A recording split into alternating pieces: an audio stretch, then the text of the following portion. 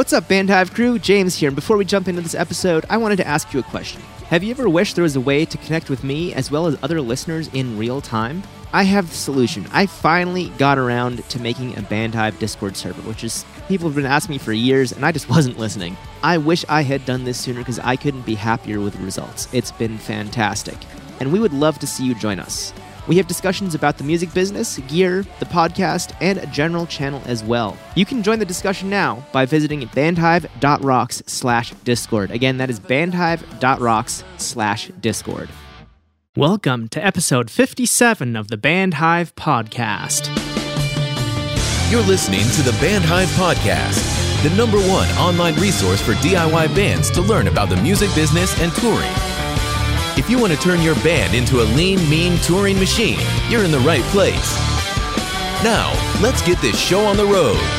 It is time for another episode of the podcast that teaches your band that you need to pay attention to business, because if you don't, you just might be hosed. My name is James Cross, and I'm here with Matt Hose of Alive in Barcelona. You're the worst, James. You're the absolute worst. I know. For the record, we were talking about that pun before the episode, and Matt said he was going to start using it, and I figured I'll beat him to the punch. And I'm sure you've heard it before, but I did not hear it from you. I came up with it on my own. Hey, James, you beat me to the punch. Oh, God. Did I make you cross? Oh, yeah. Quite cross. Well, I hope you're having a good day, man. How are you? I'm doing well. How are you? Glad to hear it. I am also doing well. I'm not going to report on the weather because it's not doing anything special.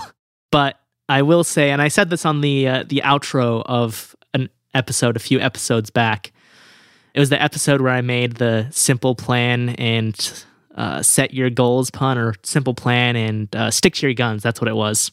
After that, I spent about 20 to 30 minutes speaking to my fiance Jamie in band puns. And she was getting so flustered. It was amazing. I bet. It was like the best day of my life. And it's now continued like to a little like 5 minutes a day, like where I'll just talk to her in band puns, and it's wonderful.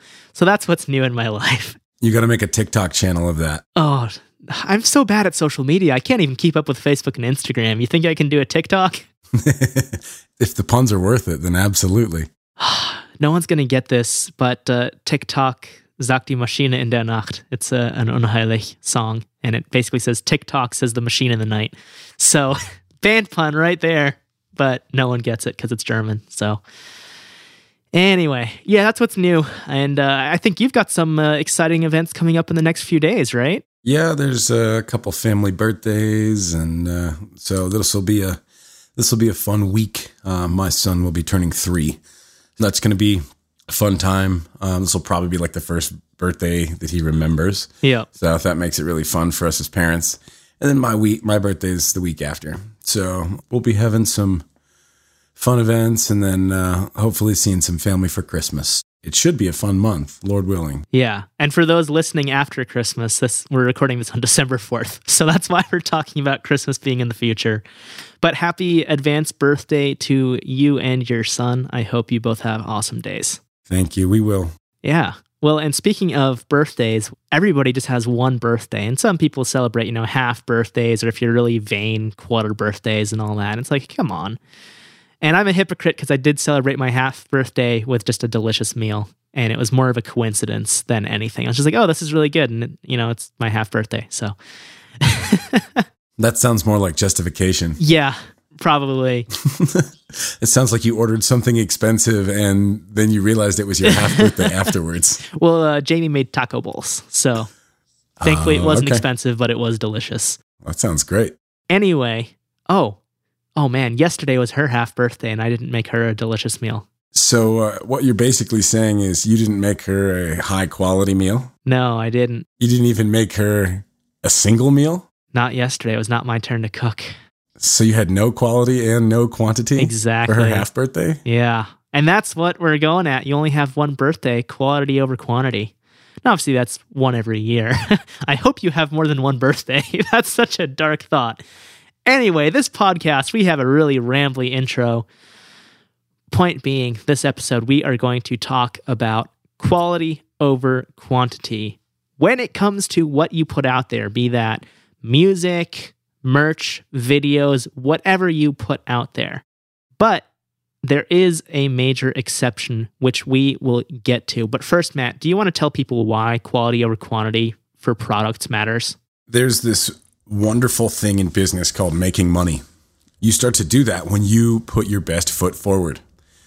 You know, there's an awesome phrase that I love to use. It's one of my all-time favorite quotes, and it's, "You never get a second chance at making first impressions." When you are walking through the door and you've got, you know, your best suit on, you're going to, you know, if you're going to a business meeting, you're dressed to the nines. Why? Because you want to make a good impression. The same as with your products. When you have a display of your products, when you put out a product, you want to make sure that the first time that that product is seen or heard, it's, you know, there's something perfect about it. Right now, Ring doorbells are a really popular thing. One thing I have noticed in particular about the Ring doorbell is its packaging. You know, okay, if you've ever opened one of these things, there's a clean sleeve on the outside that the inner case slides out of. It folds open from the top. All that's there on the top is like just this sleek little machine with a cool little pamphlet. It's just kind of like opening a new iPhone or a new Galaxy. You know, the packaging is always wonderful. This is the first part of the process in selling your products. It's the first thing that they see. It's the first thing that they touch. It kind of adds this awesome layer of mysticism, this packaging. And that's because it's like, oh, this person's buying this thing and it's finally in their hands. And you have this beautiful first impression. So as an artist, we've talked about always putting your best foot forward. If the quality of your first impression is at the highest it can be, that's going to really, really, really help you out in the long run. Yeah, absolutely. And speaking of first impressions, going a little bit off topic, one of my favorite songs is The Great Disappointment by AFI. And it's a long song. I love it. It's a great song. But I guarantee that if it was the first song I had ever heard by AFI, I would not love it. Because literally there's like a minute and a half of like feedback from guitars and just this amazing bass line that's building. And then the vocals come in. But there's still just, it's building. And it's a great song. Like I said, I love the song. But so many times I have seen artists put out a single that has like a 2-minute intro. And I'm like, dude, what are you doing? That is an album cut. I don't care how much you like the song. That is an album cut. You know this, Matt. Your singles, boom, right to the punch. That's right. You don't dilly-dally. You are straight to the point, and the song is there for your listeners. And that is something that I don't hear nearly often enough. I see so many bands, even if it's just like a 10-second intro, it's like, if this is your single, get to the point. I don't want to hear some cool movie clip or effect that makes it sound like it's on the radio or something like that. I want to hear your song within the first 3 seconds. Don't bore us. Get to the chorus. Exactly. New Politics, their first single ever, Yeah, Yeah, Yeah. Literally, it starts with the chorus. There's like 2 bars of guitar riff, which is the chorus riff, and then they start singing. Yep. That's like most of our songs. Most of my singles they all start with the chorus. I think we have one single that doesn't start with the chorus. And that's because that's what people really want to hear. You know, you don't have to start with the vocals, obviously. And that's more of a songwriting podcast in and of itself. But the really cool thing about starting with a chorus is that it's literally the hook. That's why they call it that. It's what hooks your attention. It's what gets you focused. Generally, it's high energy. Maybe it's a little bit louder than, you know, the verses. You know, if you go listen to most popular music, I mean, listen to the whole new Bring Me the Horizon record. Tell me what they're doing during the verses. Most of the stuff is like now digital. He's doing a lot of like rapping on his album, which, you know, is totally different than what they were doing. But that's actually what's popular right now. So he's basically toned his verses down a ton, and then they like re-become Bring Me the Horizon during their choruses. It's really captivating. You can have static songs or you can have dynamic songs. You never want your song to be static. Static means that it's staying the same the entire time. The magic in a dynamic song is utilizing the different musical tools to their maximum. Being quiet. You know, the most powerful tool that a musician can learn is when to stop playing. Everybody wants to keep playing all the time. If you go listen to like Yngwie Malmsteen or Joe Satriani or Steve Vai or like John Petrucci, all these guys who are super like shred heads, you listen to them and they don't know how to stop playing the guitar. And that's why they're not as popular as like some like random rock guitarists. You know, that's why people know Slash and people know, you know, Sinister Gates, because they know how to stop sometimes. Well, you know, you're taking it back to quality over quantity. If every one of your songs is a constant guitar solo, people are not going to care. Now, obviously, guitarists will care. They will love it. But going back to AFI, they have a solo in maybe 1 or 2 songs per album. And that's it. They are not a solo-centric band, and it works out for them. It works really well. Typically, their song structure is verse, chorus, bridge, chorus. Maybe they'll send the chorus around a second time at the end there. But that's it. If there's a solo, okay, there's a solo. But like I said, 1 or 2 songs per album, tops. Having dynamics in your songs so everything is building and growing is amazing. If you write just a static lullaby every time you write a song, that's going to be absolutely toxic to your career. Waiting for that pun to hit. Static lullaby? Toxic. Yeah, because they did the Britney Spears cover. I didn't even know that they were the ones who did that. That's hilarious. Yep. What we're getting at here, to loop it back to quality over quantity, you want to put your best songs out there. You don't want to put every song out there. You don't want to have a guitar solo in every song because they're not going to be your best guitar solos. Cut out guitar solos and put your best ones out there on a handful of songs rather than having every single song have a guitar solo. It's not the 80s anymore. People don't care about guitar solos. They want trap beats and, you know, electronics and dubstep. I've been on an Enter Shikari kick lately, so I'll throw dubstep out there, even though that's like so last decade. But you get the point. People want modern sounds. And as much as I love guitar-centric music, don't be afraid to change things up once in a while, and don't do a solo in every single song you put out.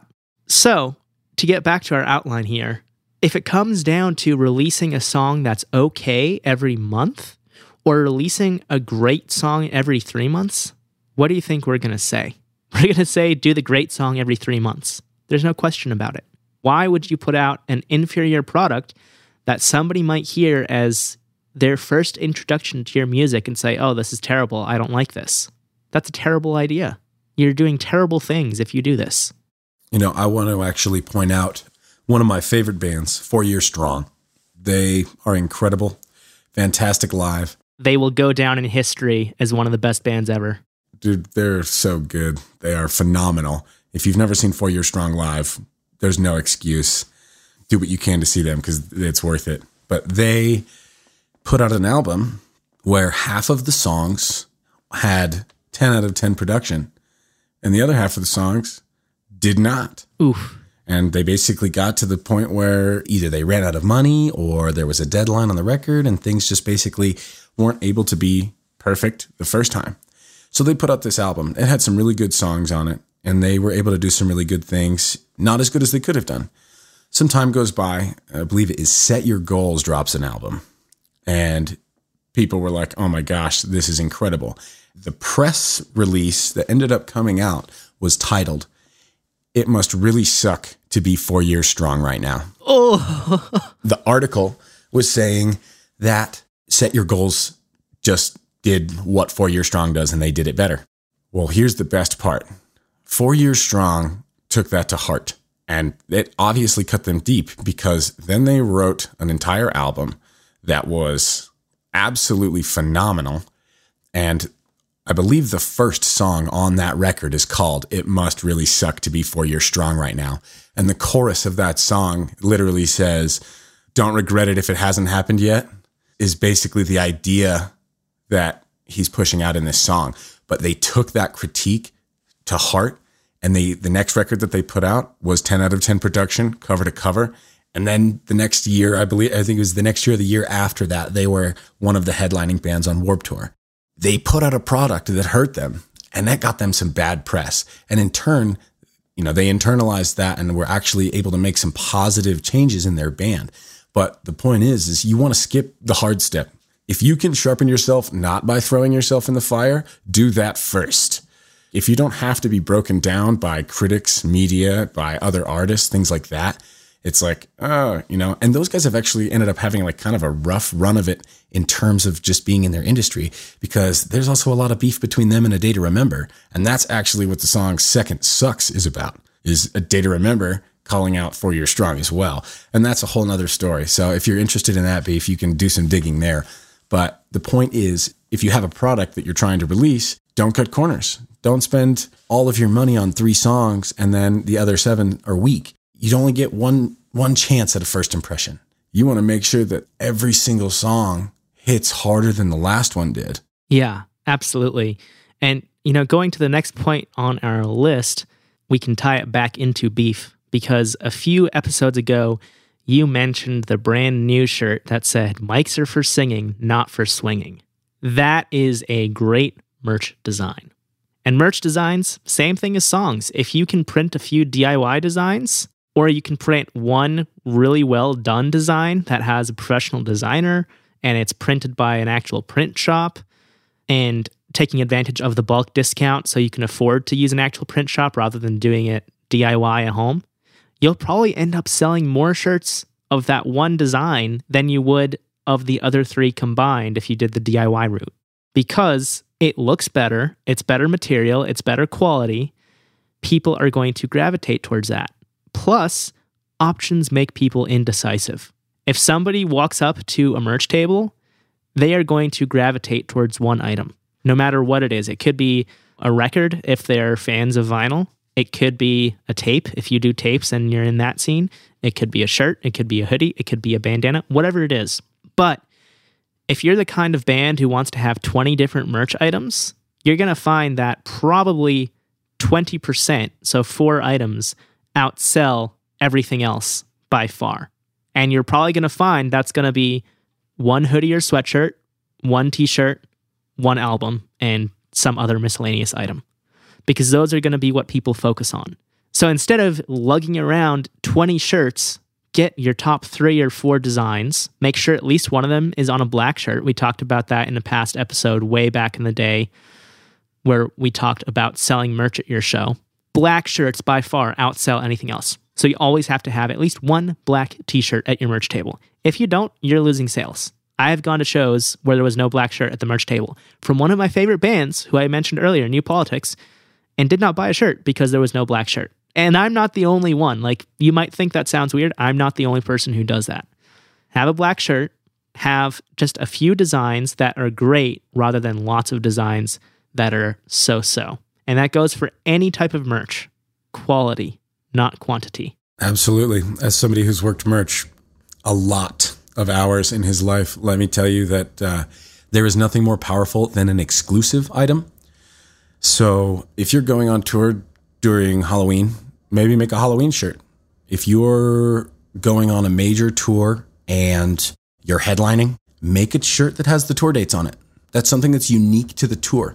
And they might not even be things that you regularly think about, but a lot of the time, that's like a huge thing that people come up and ask. That's a piece of memorabilia. That's a one-time print that people, there's only so many of them to get. When I was working merch for Escape the Fate, the tour was on Halloween, and their shirts came in like 3 days later than they were supposed to. So I literally had 1 day before Halloween to sell 100 of these shirts. So all I said was, hey, everybody, these are never getting printed again. I sold all 100 of them in 2 days. And it was really, really easy to. I sold shirts to people who couldn't even wear them because the size was wrong, but it didn't matter because they were going to take it and hang it up on their wall. There's more value than you might even realize. Value is in the eye of the purchaser. And so in your mind, you're like, oh, this is a shirt that I have to sell or whatever. But to them, it might be something that much more magical. I mean, I've sold so many broken cymbals that I literally couldn't tell you how many broken cymbals I've sold. You know why? Because you can't recreate that. The cymbal in and of itself is already unique when it was made, and then it breaks from your favorite drummer or so on and so forth. And then people are like, you know what? I really want to buy that priceless, it's a unique artifact. And people love that. Yeah, absolutely. Especially when it's a symbolic item that was used in a show or something like that. That's really special. It's unique, and it's literally one of a kind.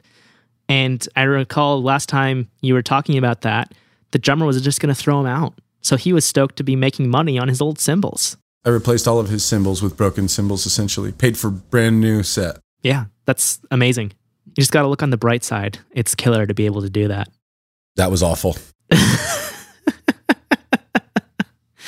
I'm sorry, folks. My puns today. Those flowers smelled like poo-poo. Oh, no. Okay? You did not just go there. I just double layered your pun. Okay? You did. Somebody told me about that.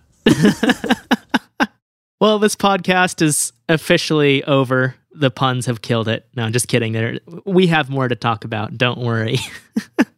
I think it's time for part 2 of this episode, where we talk about how everything we just said about quality over quantity doesn't matter. Because you should actually have quantity over quality so you can then cherry pick the quality out of that and release it. So what we're saying is, if you're writing songs, you should be writing 4 to 5 times as many songs as you end up releasing. Matt, you love the example of Red Hot Chili Peppers and how they wrote, 60 songs for an album? Half of them were so good they released a double album. They average writing 40 songs per album. That's incredible. And then most of their albums end up being 12 to 14 songs, I would wager? They actually, a lot of them go between 13 and 17, and then Stadium Arcadium was 26. Okay, well, there you go. And then you see, I'm going to mention AFI again for December Underground back in 2006. They wrote somewhere in the range of 80 to 100 songs and put 12 songs on the album. They demoed, I want to say, 15 to 20 of those songs, like full production demos, and then still whittled it down to 12. And then there were B-sides, 2 or 3 songs came out as B-sides, and those were essentially the demos because the demos were that good. That's what happens. And these days, obviously, a band isn't going to do a full production demo of a song, but you can still go into, GarageBand or Logic or Pro Tools or whatever you use, because somebody in your band has those skills. That's just a given these days. Somebody in the band knows how to pull up GarageBand at the very least. Do a demo of the song. Don't release it, but then you have what it could sound like. When you take it to a producer, they will say, hey, let's make these changes. Let's do a full recording because I think this song at its core is really good. Let's do it. That song, I like it, but it's not your strongest. Let's focus on something else first. And that is how production works. A lot of local artists will write 10 songs and then release 11, which I know that doesn't sound possible, but that's how it feels. You're stretching yourself thin. You're straining yourself. At that point, you are not putting out the best possible product for your fans. Because we already talked about quality over quantity, but you still need quantity to put out an album. And that's where having that quantity on the backside comes in. Not every song is going to be a hit. You want every hit song on your album. Even if it doesn't make it as a hit on the Billboard charts or whatever, you want it to sound like a hit. You can get super artsy with your music and do all kinds of unique stuff. That's fine. Just recognize that that's not going to be a hit. When you have 100 songs to choose from, if you get the right person to help you choose what songs, you are statistically more likely to have a hit among those than if you put 10 songs out on an album. That's just how it is. The key to success in almost any business is have lots of ideas and then focus on developing and promoting the best ones. The law of large numbers says that if you write a large amount of songs, then you have a large amount of chances at making something good. If you write 1 song, you have 1 chance at making a hit. If you write 1,000 songs, you have 1,000 chances at making a hit. Now, you shouldn't put out all 1,000 of those songs. Please don't. Quality over quantity.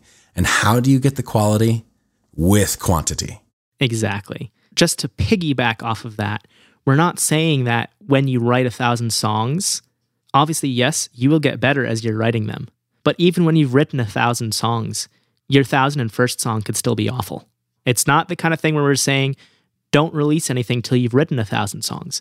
We are saying, have a batch of songs, pick the best ones and release those. Even when you've written 5,000 songs, which is a lot, but I'm sure there are some commercial songwriters who have done that, or at least collaborated on 5,000 songs. When you get to that point, there's still going to be songs that you scrap because you're like, you know what?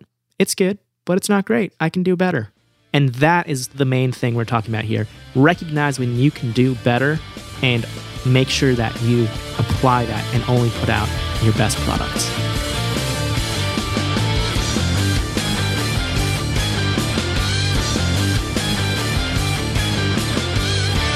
That does it for this episode of the podcast. Thanks so much for taking a listen. I hope that you will really consider what it means to put out the right songs, the right merch, whatever it is.